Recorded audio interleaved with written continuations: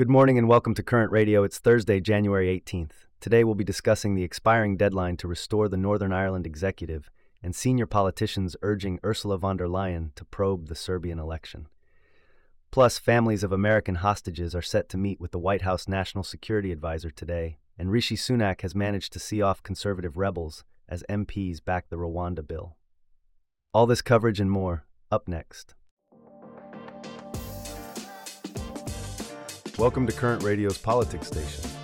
Please enjoy today's selection of political news. The deadline for restoring Northern Ireland's power-sharing government is due to expire at midnight. If no executive is formed by then, the Northern Ireland Secretary falls under a legal duty to call an early assembly election. Abby, our correspondent for Current, is here to delve into the details. Abby, what's the latest? Thanks, Michael. The Northern Ireland Secretary, Chris Heaton-Harris, has indicated he will extend the deadline once again. He's done this several times before and has said he intends to bring forward legislation on these matters next week. This is happening against the backdrop of a mass strike involving over 100,000 public sector workers. How is this impacting the situation? Indeed, the strike is adding another layer of complexity to the situation. The workers are protesting over pay and conditions. Heaton-Harris has offered a £3.3 billion financial package for Northern Ireland, including funds to settle these pay claims, but it's contingent on the Stormont institutions being restored. So the power-sharing government collapsed in February 2022 after the Democratic Unionist Party withdrew in protest against post-Brexit trade checks. Can you tell us more about the implications of this? Yes, the DUP believes that the arrangements under the Northern Ireland Protocol diminish the region's place within the UK internal market. A new deal, the Windsor Framework, was agreed in 2023 between the government and the European Union to address these concerns. However, the DUP said this did not go far enough, and they have been in talks with the government seeking further changes. What happens if an executive is not re-established? What's the role of the Secretary of State in this scenario? If an executive is not re-established, the Secretary of State is set to be involved for a second consecutive year in setting Stormont's budget. Last year, he set a budget for Stormont in the absence of local ministers, leaving unelected civil servants with the task of making substantial cuts. Can you tell us more about the potential for a hybrid government, as mentioned by the head of the civil service in Northern Ireland? The head of the civil service has suggested that there could be a hybrid government, whereby he will be able to reach in and make decisions that can't be made by permanent secretaries who are currently running Northern Ireland. However, having the power to do that and actually doing it are two very different things. It's certainly a complex situation. Thanks for the insights, Abby. In other news, recent allegations of election fraud in Serbia have caught the attention of senior European foreign affairs politicians, who are now calling for an independent investigation into the matter. Abby, our European affairs correspondent, is here to shed more light on this. Abby, what's the story? Michael, this is a significant development. Over 20 senior politicians, including those chairing foreign or European affairs committees in their national parliaments, have written a letter to the EU's top brass.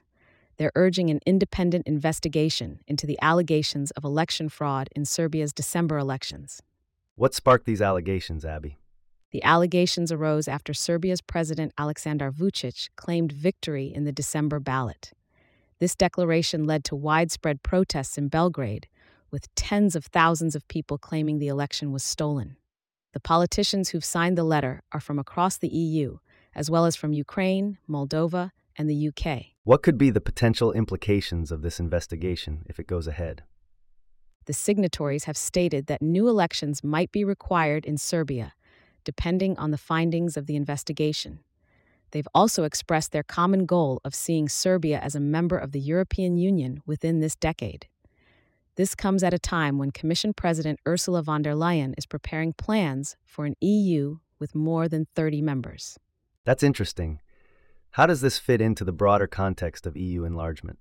The EU currently has 27 member countries, but in December it opened accession negotiations with Ukraine and Moldova. Other nations, such as Serbia, Georgia, and some Western Balkan countries, are at various stages of the accession process. The allegations of election fraud in Serbia could potentially impact its EU membership prospects. It seems we'll have to wait and see how this investigation unfolds and what it might mean for Serbia's future in the EU. Thanks for the insights, Abby. In a shift of focus, National Security Advisor Jake Sullivan is set to meet with the families of Americans believed to be held hostage by Hamas. Abby, our correspondent, is here to provide some context. Abby, what can you tell us about this situation? Michael, this meeting comes at a critical time. It's been over 100 days since the hostages were taken following Hamas's attack on Israel last October. The families of these hostages are understandably anxious, and they're looking to the U.S. government for action.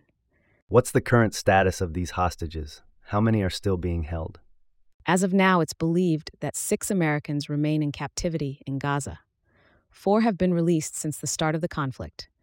The White House has extended invitations to the families of all 6 hostages for this meeting.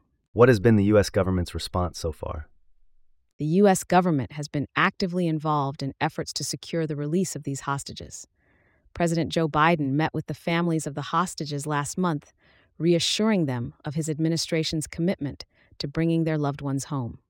Additionally, Secretary of State Antony Blinken has discussed efforts to secure the release of hostages during talks with top Israeli officials.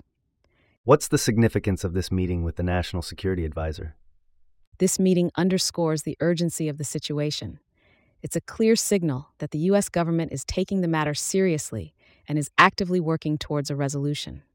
However, it's important to note that these situations are often complex and delicate, requiring careful diplomacy and negotiation. It's certainly a tense situation that we'll continue to monitor closely. Thanks for the insights, Abby. On a different note, UK Chancellor Rishi Sunak has managed to get his controversial Rwanda bill through the House of Commons, despite significant opposition. Abby, our correspondent, is here to discuss the implications of this development. Abby, can you give us some background on this bill? Absolutely, Michael. The bill in question is designed to prevent legal challenges against plans to send asylum seekers to Rwanda. The government argues that this will deter migrants from trying to reach the UK by crossing the channel in small boats. However, it's been met with significant opposition, with Labour labeling it an expensive gimmick. So, there was a potential for a rebellion from within the Conservative Party. What happened there? Indeed, there was a threat of a rebellion from within the Tory ranks, with dozens of MPs expressing concerns about the bill. However, in the end, only 11 voted against it, allowing it to pass by 320 votes to 276.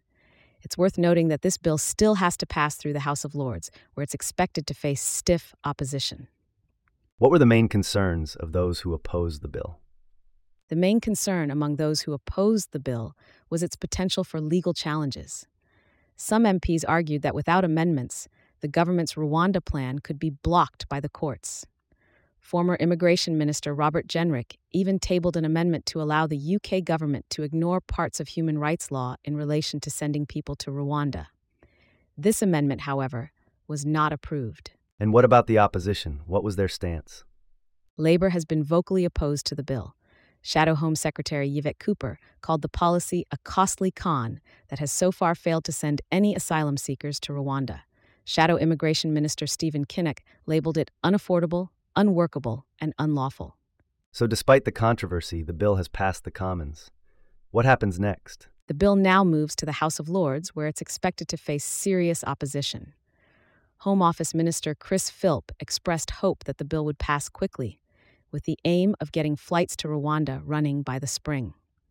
However, there's still a long road ahead for this bill. It's certainly a contentious issue. Thanks for the insights, Abby. And with that, we wrap up our stories for today here on Current Radio. Looking forward to having you back with us tomorrow.